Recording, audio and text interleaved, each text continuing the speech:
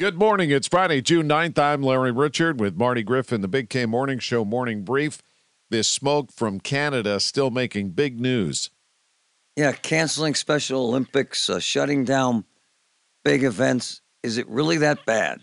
Donald Trump indicted again, or at least he will be. We'll get reaction. Yeah, and he says it's because of the polls. Really? Really? And Joe Rockey, the Republican candidate for Allegheny County Executive, has gotten a major endorsement. We'll tell you about that. Plus, Marty, it's the Bigfoot Festival weekend. We'll talk to the keynote speaker on the Big K Morning Show. That story's getting little coverage. Tell your smart speaker to play News Radio KDKA or download the free Odyssey app.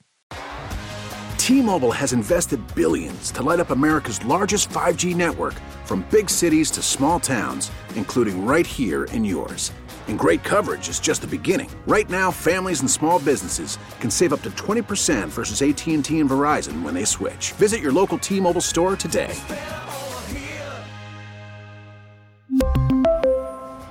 Plan savings with 3 lines of T-Mobile Essentials versus comparable available plans. Plan features and taxes and fees may vary.